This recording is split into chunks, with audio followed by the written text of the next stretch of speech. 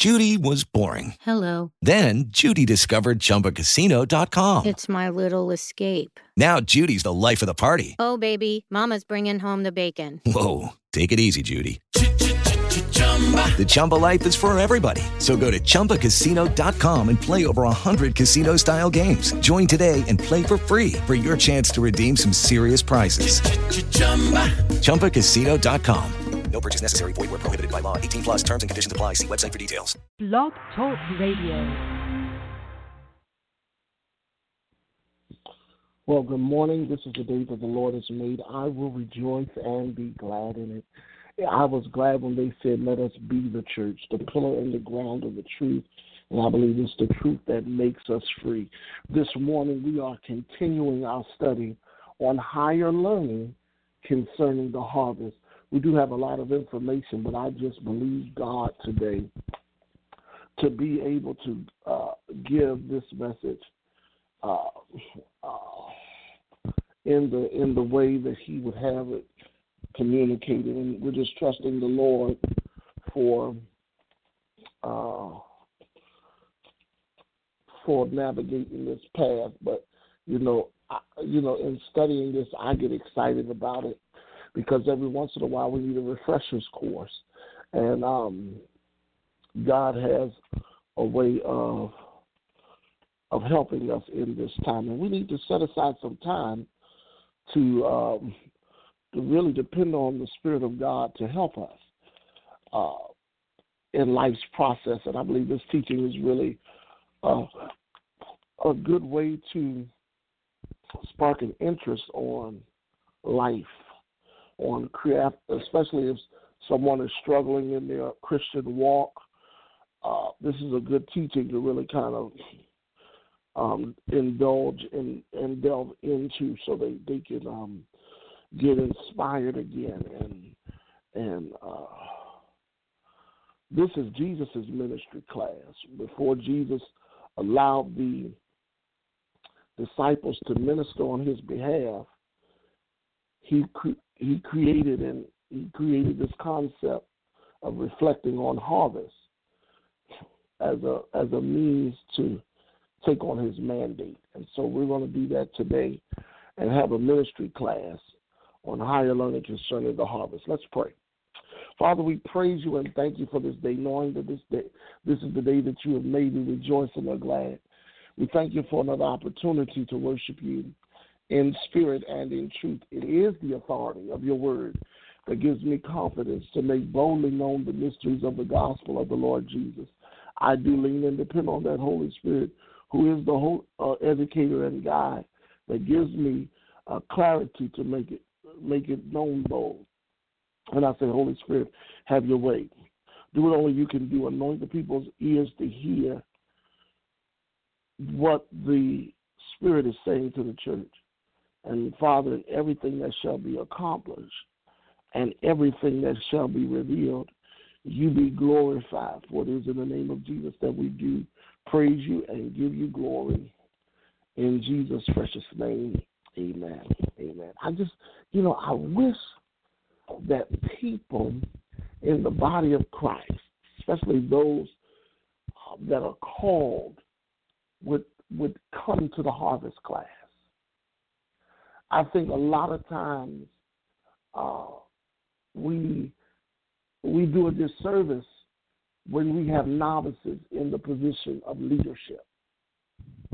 And one of the things that I am going to do in this year, one of the assignments that I have, is to really deal with leadership on another level, because we confuse management with leadership. Where management focuses on function, and a lot of the positions that we have, and we call them leaders, are really for the sake of managing the house of God. But leaders have to have the perspective of God. Those are the ones that are supposed to be critically thinking, creatively crafting strategies that stimulate growth and development. That's what we're lacking in the church. We really don't have a leadership body. We have a functioning team. And team collaboration and leadership collaboration are two different things. And one of the things that you can't convey to a manager, because a manager is set on meeting an objective, is the heart behind the vision. Because they're never there. They are never there for somebody who is just seeing to that the objectives get done. They're never there for the sake of the vision.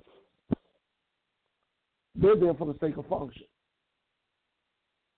And then what happens often in the church, and this is just a nugget that I'm putting in, this is not my teaching, this is straight from communion with the Holy Spirit. What often happens is that we have people in place to function, and we're wondering why they're not getting the vision, and that's because they're not established in what I'm calling heart for the harvest. Jesus never let anybody serve in a leadership capacity without having a revelation of his heart. And there goes the difference. God says to David, you're a man after my own heart. The Bible says, as a man thinketh in his heart, so is he. So our reality is crafted by our mentality. Of course, the heart is indicative of the deepest set of core values that we carry within us. This is the character, the character core within what we believe. And so many people are going out about life trying to reap the results of what our authentic vision possesses without having the sight, the foresight, insight, and the hindsight, which is the heart behind why they're doing stuff in the first place. And so we get into this teaching, and of course the foundation of it is Matthew 9:35 through 38. And Jesus says, look, before he goes in the villages and teaches synagogues and preaching in the kingdom of God, healing sicknesses, that's his ministry. He saw that it could not be limited with one person. He was not interested in making saviors. Saviors are set with one person. And harvest encompasses the plan of God. And what moved him with compassion was the fact that it could not be replicated outside of him until he fulfilled God's plan in his life. So our faith is not in his functioning. I hope you pastors are taking note. You know, they don't call me bishop in theory. Hallelujah. But I hope you're taking note.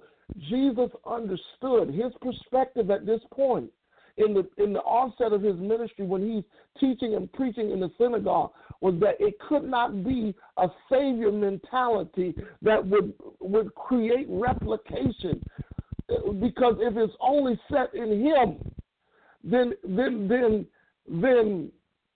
the process of God's plan is only limited to the potential that was in his personality. But as long as the earth endures, there will be seed time and harvest. Do you get what I'm saying?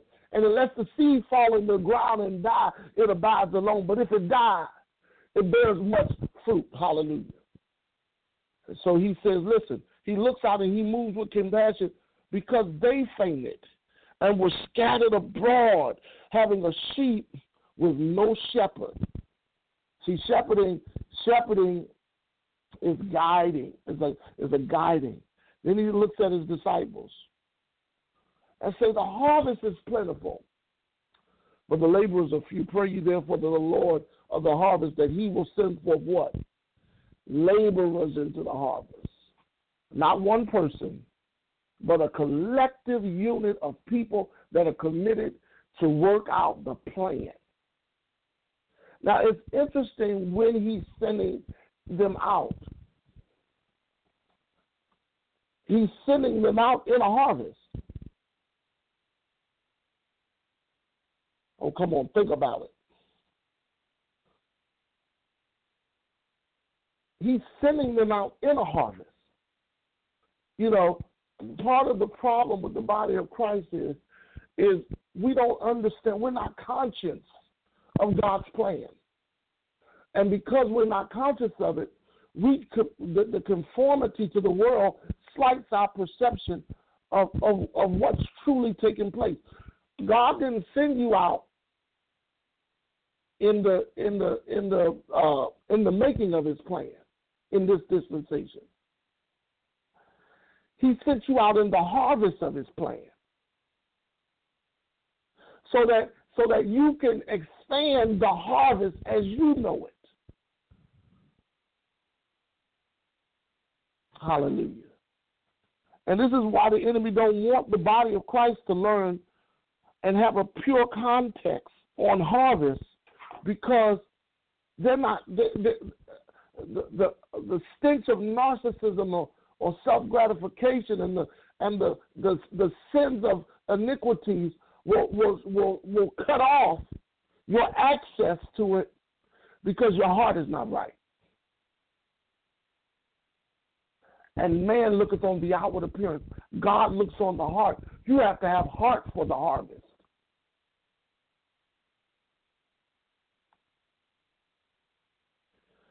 Genesis 8:22 is, while the earth remains in seed time and harvest, cold and heat, and summer and winter, and day and night shall not cease. So the process of God's plan never ceases. The harvest is a depiction of God's creation, where humanity is actively engaged in getting the most out of life. And harvest is the plan of God for the people of God, guaranteeing the blessing of God for their advancement in His kingdom. Now we got to prove that, and that's what we're doing in this study. We're proving. We're not proving the text. We're proving ourselves before God to be ready to serve this present age, and this is what harvest teaches us. The earth is going to yield its increase. And God, even our own God, will bless us as a result of His plan being effectuated in the earth. We see that it is a twofold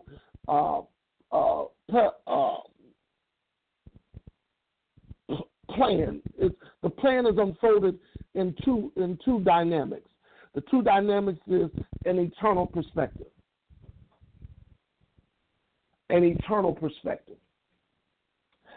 That's where we see God's willingness, God's wondrous works, God's wonders rather, and then God's work. This is where He reveals who He is, what He does, and why He does it. Okay, because it's God's plan. It's the harvest reveals God's willingness to share His insights on how to live. It reveals God's wondrous plan for rewarding those who are faithful to how to live according to His plan. And then it also reveals God's work patterns through raising a people who are committed to the covenant or His plan, His will and testament. Hallelujah. So we study the covenant. We don't study scriptures. The Bible says the letter killeth, but the spirit giveth life. We study the covenant. We are revelatory thinkers, because we are committed to hiding God's word in our heart, that we might not sin against Him. See, this is the work behind our work in ministry and in life. You have to love the Lord with all your heart, with all your soul, and with all your strength. It's the soul, the heart, and the strength are all the same thing.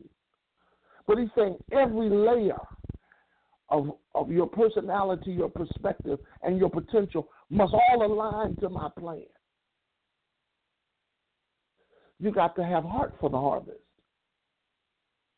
And if you can't see my plan in the people that are set before you, your heart is not right. Hallelujah. I'm getting ahead of myself, but I want to connect the dots. Hallelujah. So we went into in the last lesson, giving you illustrations that reveal the aspects of God's covenant with humanity. We talked about the thinking behind. We investigated God's thinking. Now we got to investigate our thinking today. And in revealing that, we saw that He had a plan that encompassed this, that ensured us that He's going to get His covenant with humanity. He cut covenant with humanity in Exodus and Leviticus, in Exodus 23, Leviticus 25. Zephaniah prophetically talks about the seed being prosperous, and the vine shall give her fruit, and the ground and the increase, and the heavens shall give their due. Due, of course, is a confirmation that the harvest has come, and He will cause the remnant of the people to possess all these things. Because the people are really the manifestation of His harvest. And when God prophetically declares a victory, you know, what I saw in the spirit last year was a wealth of accomplishment taking place in this new dispensation that we're crossing over. And what I didn't understand, you know, harvest is often connotated, triumph is connotated in death, victory through death. So that life through the death and the blood, through the struggle and the warfare, if you will, the death through the warfare will bring about a victorious achievement. So that way the next generation can live off of victory, out of victory. And so what I realized in this season when we talked about triumph, and He said, pay attention to death. Little did I know, I put it in the perspective of finding God's plan through being conscious of what Jesus achieved through His death. And yeah, that's one part of triumph, because you will never understand the intricacies of His plan until you're confident in His finished works. And we'll get into that as the year progresses, because you got to have faith in order to function in the new covenant, or to function as a laborer in the harvest. You have to have confidence that the harvest is plentiful. Okay, and I know I'm speaking kind of aloof a little bit, but there's reasons. I don't want to get too far into it that I lose you into, because I could just talk about what the Lord said about this year. But I wanted to connect triumph with harvest. The reason why is because we go back. Now, really, what I'm doing with those who are actively engaged into the life of ministry is reminding them of why we started in the first place. God had a plan. And the plan is locked in His people. And the power to serve releases that laboring. That's hallelujah. Oh, thank you, Lord Jesus. I'm going to go somewhere that I can't get out of in a second. So I wanted to give the three foundational points that we have. We have illustrations and we have insights on the timing and God's sovereignty for humanity. What we're talking about is God's plan for His people. God has a plan, but the plan is for His people. And the heart that is for the harvest is set on serving that plan. Okay? So you can't fake this. We see the steadfastness in Psalms 1. Blessed is the man that walketh, Lord, you always say walk, sit, or stand. In other words, he has nothing to do with the world. His delight is in the law of the Lord, or the order and the timing of God. And in that he meditates on day and night. And he is like a tree planted by the river of water, which brings forth fruit in what? Their seasons, or in God's plan. And his leaves shall not wither, nor but whatsoever he does shall prosper. The ungodly are not so. So the reason why the man is blessed is because he's in the process of life according to God's plan. That is diametrically opposed to to the ways of the world. It means he don't fashion himself in any form that functions in conjunction with the world. Come out from among them to be ye separate, and touch not the unclean thing. Hallelujah. So there's a heart for the harvest. The ungodly are not so, but they are like the chaff which driveth with the wind. Therefore the ungodly shall not stand in the judgment, nor sinners in the congregation of the righteous. For the Lord knoweth the way of the righteous, but the way of the ungodly shall perish. Okay, and I'm glad we read that scripture, because you got to understand God's about bringing forth His plan. And then third, we talk about impact by obedience through the acts of faith that grows and develops legacy through generational blessing. And that's what we're going to get into before we get into the second division of this, which is the honor code. And that's going to take a little bit of time, because I'm going to drop a nugget at the very end of this teaching. Well, we're talking about having a heart for the harvest. Why man looketh on the outward appearance?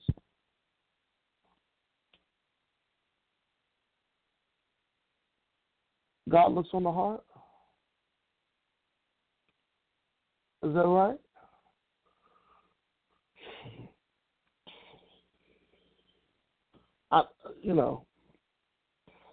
And that's why one of the things that God prophesied through Ezekiel 36:26, He said, I will give you a new heart, and a new spirit will I put within you, and I will remove the heart of stone of your flesh and give you a heart of flesh. Now, I love that. I love the Old Testament depiction of the heart of flesh. The heart of flesh, because, of course, when we teach on flesh, ultimately we talk about don't live by the flesh. The flesh and the heart of flesh the flesh and the heart of flesh are two different things. So here, the preacher say, don't live out of the flesh, and then God say, I'm gonna give you a heart of flesh. No, but with the heart of flesh is you have to understand Old Testament writing. Hebraic concentration on Hebraic meanings and writings. There are often words that have connotations behind the word itself, and so you start looking at the often, like if you say a heart of flesh, you don't really focus on heart as you do as far as finding the connotation. You look at the word flesh and you find out why would he say flesh and then tie it to the heart. Because of course, literally, the heart is not physical flesh. But what it's saying is flesh is something. If you scratch flesh, if you cut flesh, if you scrape flesh, you feel it, or it's sensitive. So really, it's talking about I'm going to give you something that's sensitive or something that's aware. When you touch it, you're aware. A heart of flesh. Now, why am I saying this? Because God gives that heart. And that's what the heart that God had given Jesus moved into compassion, or to compact his love for humanity. Y'all hear what I'm saying? You got to love God. Hallelujah. Woo! Matthew 5:8 says, "Blessed are the pure in heart, for they shall" what? "See God." God is really blessed are what? The pure in heart. These are attributes of the heart of man. The Bible tells us in Proverbs 4, guard your heart with all diligence. Proverbs 4:23, guard your heart with all diligence, for out of it flows the what? Issues of life. Now, when we talk about the heart for the harvest, we're talking about seeing God's plan in other people. Now, the only thing that can wreck the word of God is Hebrews 4:12. The scripture says that the word of God is alive and active, sharper than any two-edged sword, piercing in the dividing of the soul from the spirit, the joints of the marrow, and the discerning of the thoughts and the intents of the what? Of the heart. So the reason why we go to the word is to get our hearts right. We could say, like Psalm 51:10, it says, "Create in me, O God, a clean heart, and renew the right spirit within me." Because of course The heart to God is the place that the place where your spirit exists. You know, I was looking at, and a lot of you preachers delve into divination, especially when y'all laying hands and ministering to people, because you're really trying to get their soul, and that's not your job. God saves the soul, and we try to get people to convince people to be okay with the process of ministering, and we start saying words to convince their soul that this what's being done is an act of God. And so we say a whole lot of stuff. You know, when you lay in hands and minister to people, you need to keep your mouth shut. The process of consecration, hallelujah. I wish I could convey this like I'm really under the thing. We do a lot of talking. We're missing out, trying to convince people to receive, and they're missing the moment because we're talking too much. And some of you don't even understand what's taking place. And because you don't understand, you haven't really submitted to the authority of how God operates in the supernatural. You've given all these words out and these half these half thought out statements that are confusing people because you're not diligent in your study. Amen. We got to do better. Praise the Lord. Because God don't want you to crush people's spirits and crush people from receiving what he's trying to get in their heart by polluting it with your own theories about what he's doing in the process. Be quiet. Be still and know that he's God. If he tells you to lay hands, just lay hands. You don't always have to give a word when you lay hands on people. They can receive God's power more than your prophecy. Because God don't have no problem speaking to himself. In times past, through the prophets. In this time, he's speaking through Jesus. Glory to God. And, of course, you know, Ezekiel, I like the prophet Ezekiel, of course, when you talk about the spirit and the new spirit that God is giving and removing away the flesh and giving you a heart of flesh or a sensitive heart. The reason why I like that is because it's letting you understand that the heart has to have a certain spirit.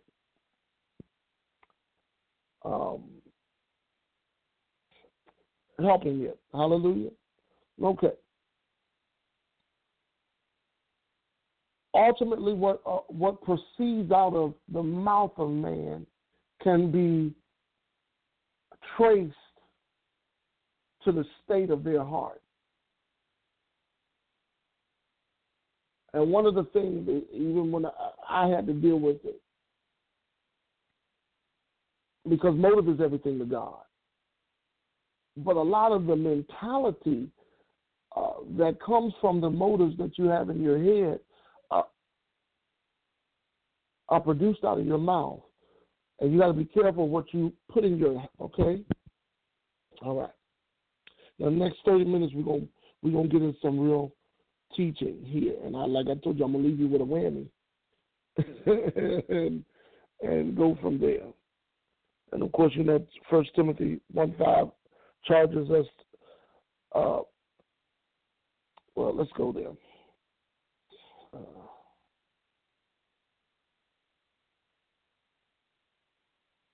And I don't like the word charge, so I'll use the King James.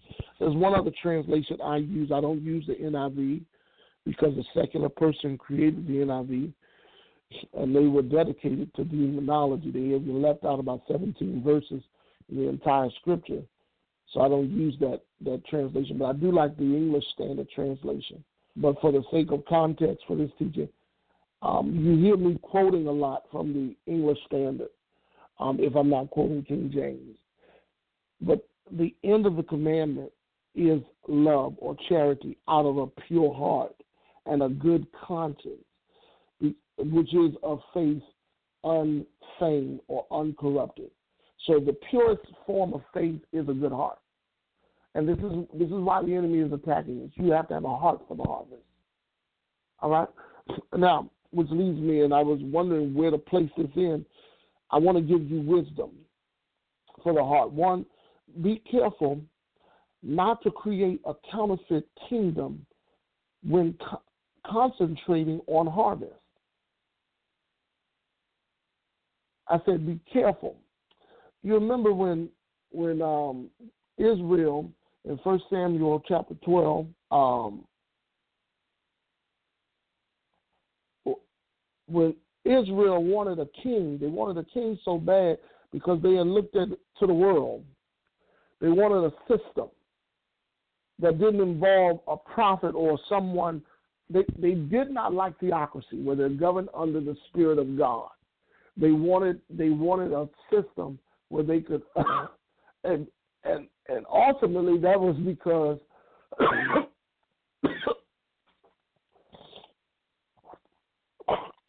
thank you, Lord Jesus. Oh, excuse me.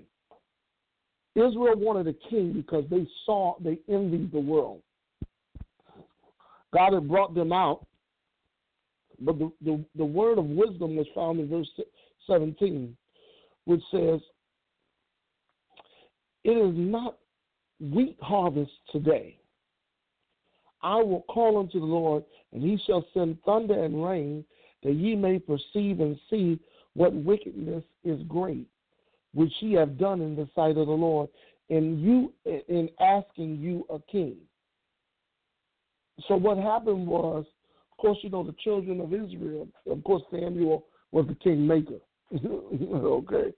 But he was also the prophet of God for the people of God to give them what God was saying. And he had guided them for years, not only him, but other prophets and judges in the earth, or those who God would raise up to exude or exhibit his judgment. But they weren't satisfied with that. They said, Egypt got a pharaoh. All these other lands got a man. We need a man. Now, of course, David was a man after God's own heart. But he served Saul.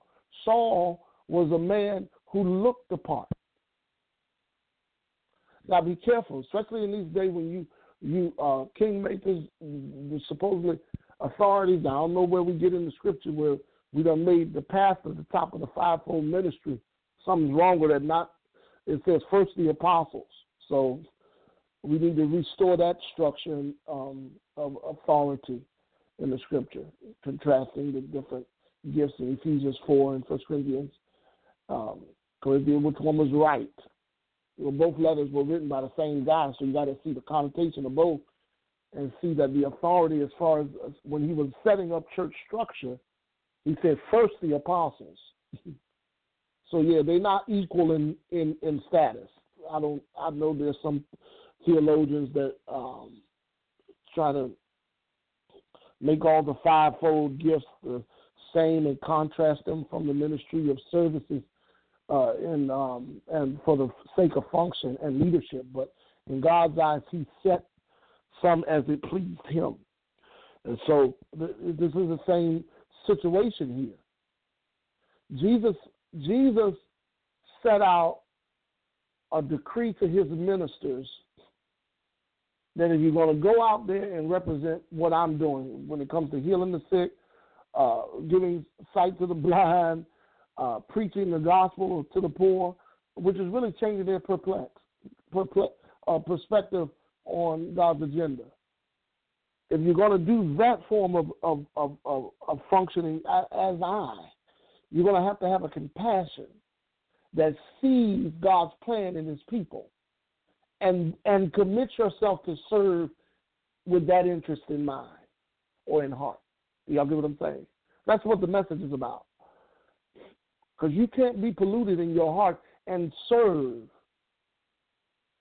And I come to you as somebody who has served as a child. That's my complex. That's my reality. From a child to now a man, a middle-aged man. I'm coming to you saying, motive is everything to God. Is your heart right before the Lord? Are you doing this for the right reason? Are you living for the applauses of men, or are you living to please God? Is it about God and only God? Or do you got some agenda, or do you have some ambition that's taking you out of line with God's plan? You can't play with his people. You can't play with the potential that is in his people, because his people, locked in his people, in his plan. And the more you connect to his people, the more precious is his plan. And if you're busy trying to make your own kingdom, you'll miss out on God's plan. Y'all hear what I'm saying? James reminds us of that, and that's why he had to bring clarity to what was going on in chapter 5, what's going on post-Paul era. Do y'all hear what I'm saying? Because the people went crazy. The New Testament church, they had imagine the growth that happened in Acts.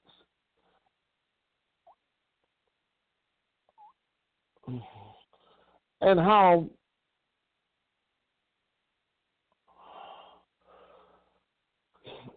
oh Lord, hallelujah.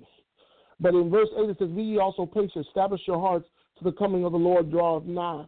He's dealing with a mentality, okay? And of course, and before he says, "Go to now those who consider themselves to be rich,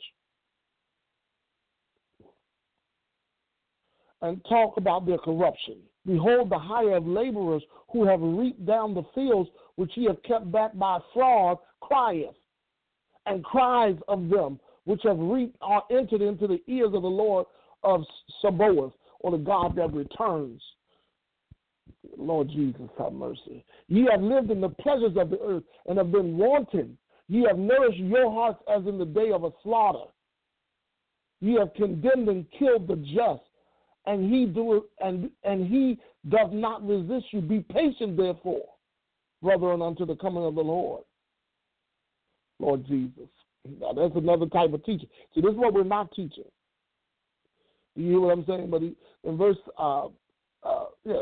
verse 7 is where we are. It says, "Listen, be patient, therefore, brother, to the coming of the Lord. Behold, the husbandman waiteth for the precious fruit of the earth, and have long patience for it, until he receive the early and the latter rain. Be patient. Be ye also patient. Establish your hearts, for the coming of the Lord draweth nigh."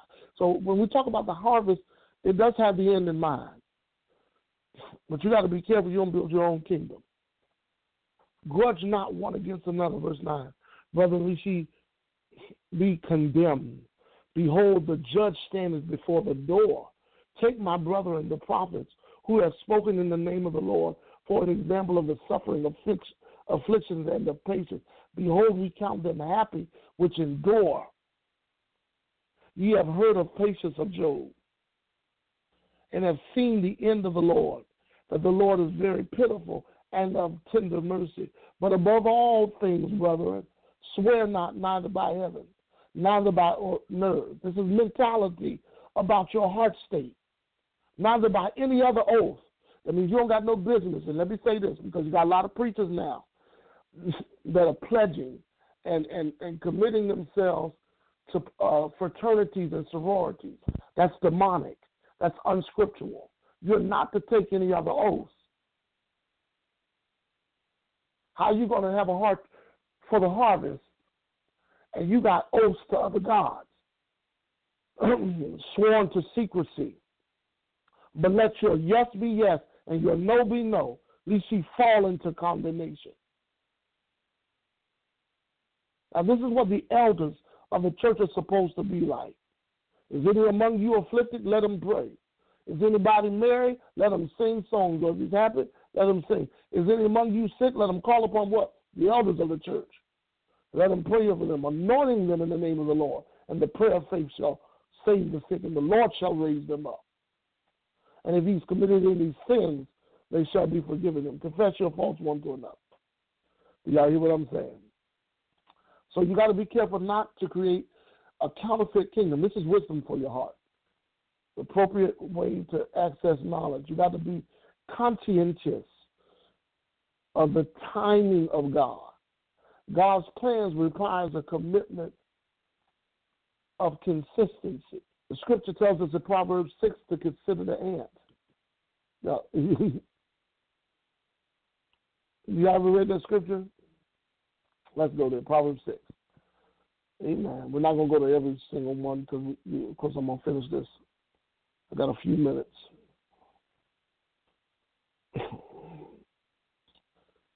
And we can look that one up. I want to look it up in the ESV translation. I'm getting deep in modern now. Hallelujah. I like this because it says, listen, verse 4. It says, give your eyes no sleep, your eyelids no slumber.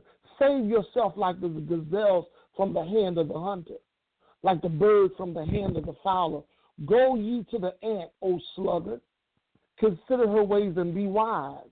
Without having a chief, officer, or ruler, she prepares her bread in summer and gathers her food in harvest. How long will you lie there, O sluggard, when you arise from your sleep, O little sleep, a little slumber, a little folding of the rest, and poverty will come upon you like a robber who wants to be. And then he goes on to talk about worthless person. But you got to understand, you got to be committed and conscious of the time. You can't be, so you got to make haste for your feet. Verse 18 or verse 16. There are 6 things which the Lord hates. 7 is abomination. 1, haughty eyes, a lying tongue, hands that shed innocent blood, a heart that devises wickedness, and feet which maketh haste to run to evil, a false witness who beareth out lies. God looks at people, and bearing false witness is not always just saying things, but allowing things to exist that you know is not true.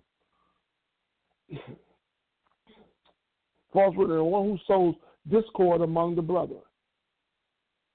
Why? You got to be conscious of the timing of God, because His commandments require a commitment of consistency. And then thirdly, you got to be committed to consecration through His love. And we'll get into that 1 John 4:15. 1 John chapter 4:15, all the way to chapter 5, verses 4. Amen. Now, the Lord gave me realms of the heart. This is the new outline. Hallelujah. Praise God. Realms of the heart. And here we're going to give 3 realms. Number 1 is consistent in good works. Whenever you deal with what the Bible says about the harvest, you will always see this theme of working. The fact that, now let me tell you this. And this is for preachers. I told you this was a ministry class. There's a simplistic way to reconstruct authority in the church, in the local church, and that is to set everybody in a serving solution. See, a lot of times, and I'll never forget, I was at a church strategies conference in the 90s, and one of the guys was preaching at the time. The only reason why I don't know this guy's name or his authentic name, because apparently he was working in some type of operation where his name was one thing, and then a few years later he changed his name. So I'm not going to put a reference on his name, and I'm sorry, I would give him credit if I understood his name. He's a pastor. As a matter of fact, his church is recently located, and he's I can't even think of the name of the area that he lives in, but it's one of them weird areas God called him to, from California into the coldest part of the United States. But he's a great, straightforward preacher. One of the things he said was, in his church, before he established leaders as far as elders and pastors, all the members went through a process where The serving the church separated you to be seen as a leader. So in other words, every member went through the same process. When they came through the church, they got an understanding of the history, the theology of the church, and then they went into different components of the church and served in every entity before they were separated as a leader in the church. And one of the things that I find when you put somebody in position for the sake of having the position over them serving their way to greatness, their heart is not right. And you get a lot of arrogance, competition, ambitions that cancel out the plan of God. Because when the motive is right, God's anointing is not on it. When it's not right. So you got these people up in the upper echelon of leadership that ain't never been a doorkeeper in the house of the Lord, ain't never swept the floor, ain't never wiped down seats. The ministry development, my grandfather, and you'll hear me talk about my grandfather. There's two men that are closest to God in my eyes. My grandfather and Pastor William Campbell. The other one just recently deceased, died. Dr. Mills was close as far as excellence is concerned. He achieved excellence. But even him, he was a servant. But one of the things that my grandfather did in development, I got to hurry, was you didn't preach on his pulpit. At least I didn't preach on his pulpit without cleaning his church. And when I say clean, I'm talking about vacuum the floor, wipe out the weeds, put out the sign, water the grass in front of the sign of the church, make sure that the lawn was mowed, real cleaning, not no fake cleaning. Y'all hear what I'm saying? Real service. And by that time, then I would pray with him. And then once the Sunday school got there, we would have prayer before Sunday school. And then before the service started, we would have prayer. So when everybody else had prayed one time, for the one service of that day, or the two, most likely two, I would have prayed 4 times. I needed all the God I needed. Hallelujah. But what was that? It was service. God doesn't need speakers. He needs service. Hallelujah. So there's 3 realms. The realms of it is a consistency in good works. Good works is what you produce. And you can write down these scriptures for reference. Exodus 23, God's outlook on work. Exodus 34. Deuteronomy 24:19. Exodus 34:21. But Galatians 6:9 says, do not get weary in well-doing, for ye shall reap if ye faint not. It is your works that produces your witness and your worth. Do you get what I'm saying? And it is a worship before God. So this is where your ethics are unlocked to the excellence of God. When your ethics exhibit God's excellence, God sees your works. The Bible says, let your light shine before men, 5:16 Matthew, that they might see your good works. Because men see your good works. Why? The harvest is in people. So your good works produces a light, or it sheds light on God, that they might glorify your Father which is in heaven. So it shows God's beauty when you are committed to his work. Do you hear what I'm saying? And it's a good work. It's a good work. Not only must you be consistent in work, number 2, you got to be consistent in growth or fruitfulness. I want you to note something. Matthew 13:39 indicates, and of course Matthew 13 is talking about the parable of what? Soil, or the conditions of the heart. God is not the only one that sows and harvests. That's what I wanted you to know. God is not the only one that sows and harvests. The devil also sows and harvests. What does he sow? Tares, similar to wheat. But what happens is the end result is that it doesn't have no wheat. You know what I'm saying? So the parable of the soil or the sower, and I'm gonna make a statement at the end of the message in a second. But the parable of the soil will help you understand God's plan, but you got to also understand the enemy's plots. He wants to distort this life process.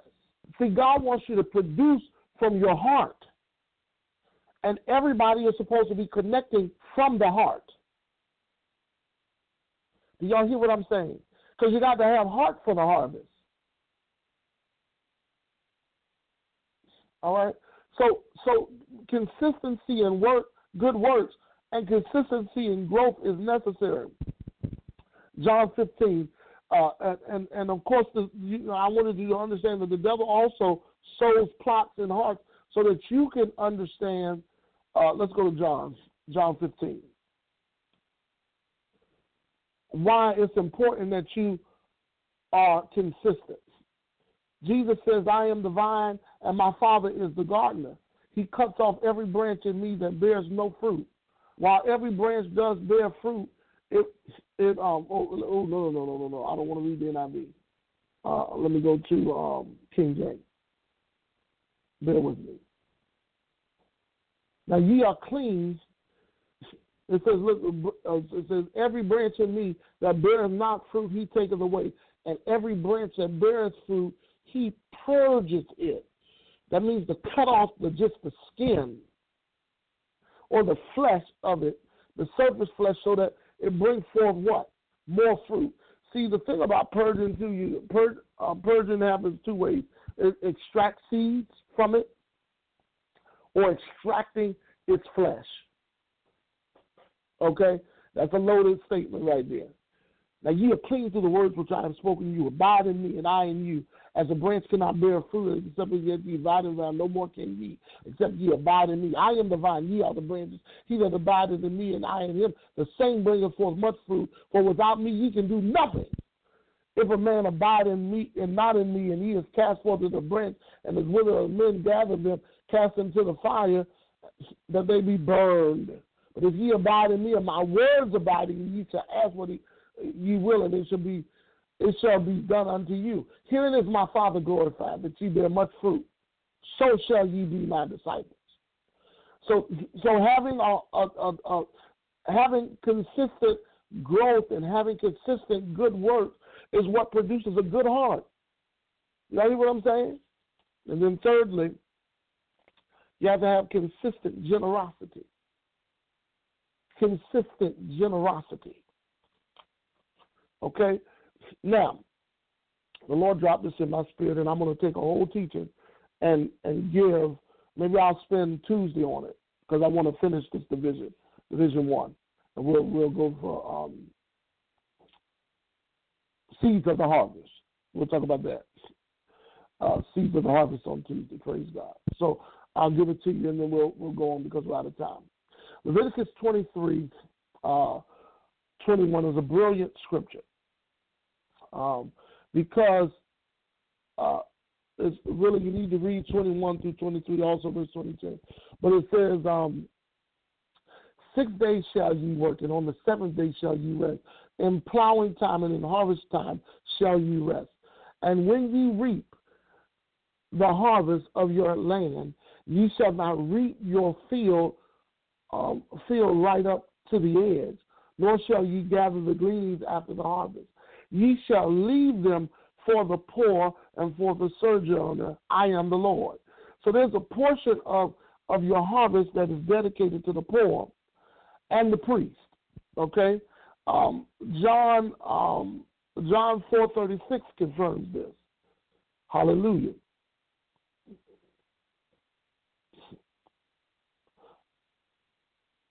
And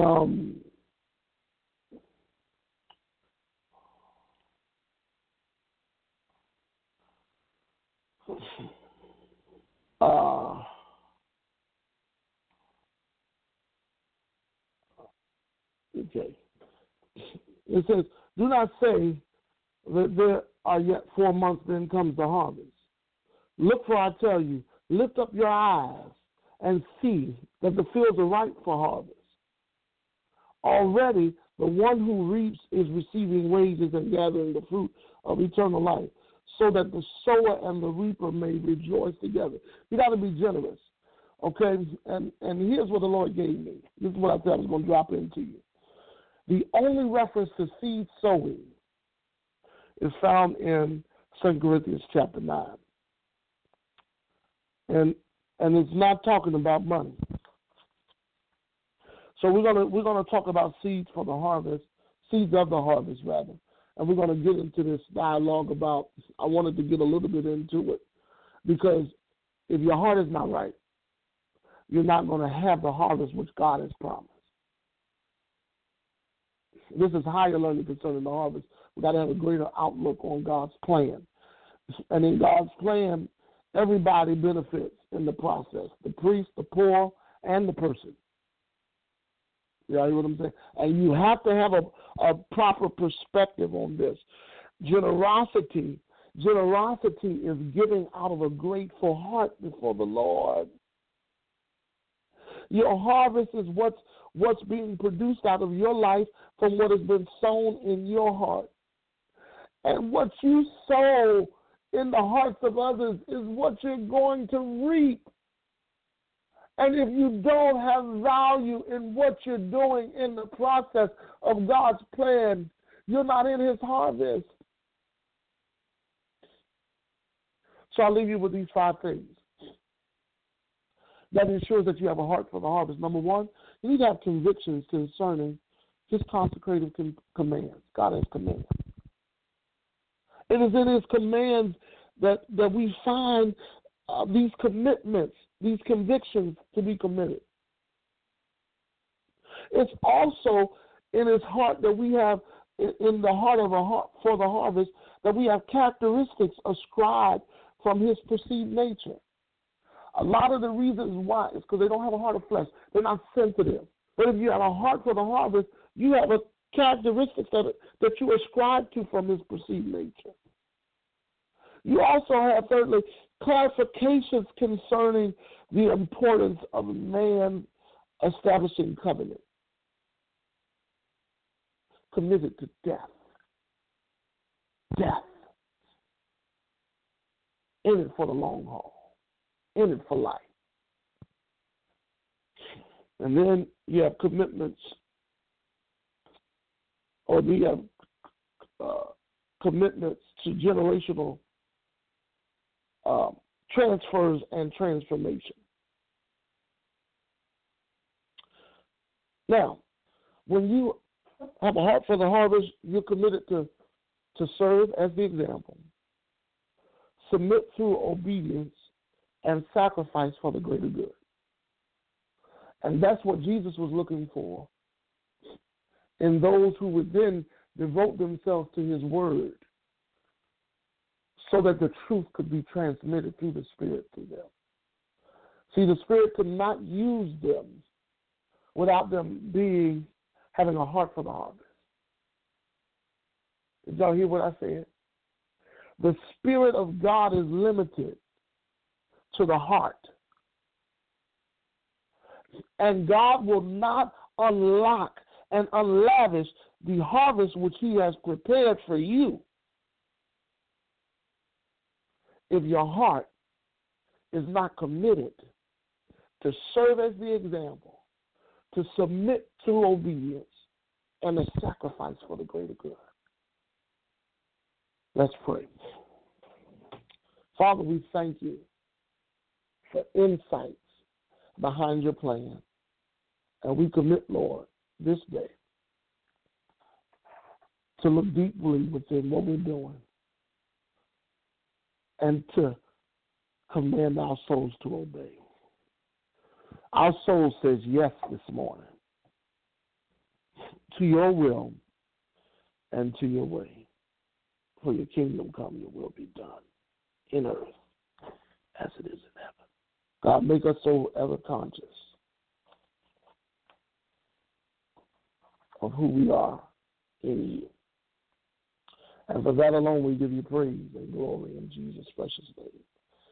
Amen. All right. Now, next lesson is going to be on Tuesday. And then next week we'll be in Division 2, the honor code. Amen. And we're going to go into the covenant on another level. Praise God.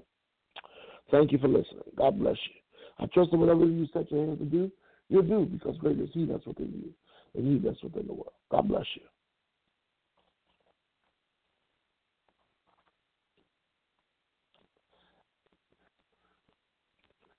With the Lucky Land Slots, you can get lucky just about anywhere. This is your captain speaking. We've got clear runway and the weather's fine, but we're just going to circle up here a while and get lucky. No, nothing like that. It's just these cash prizes add up quick. So I suggest you sit back, keep your tray table upright, and start getting lucky.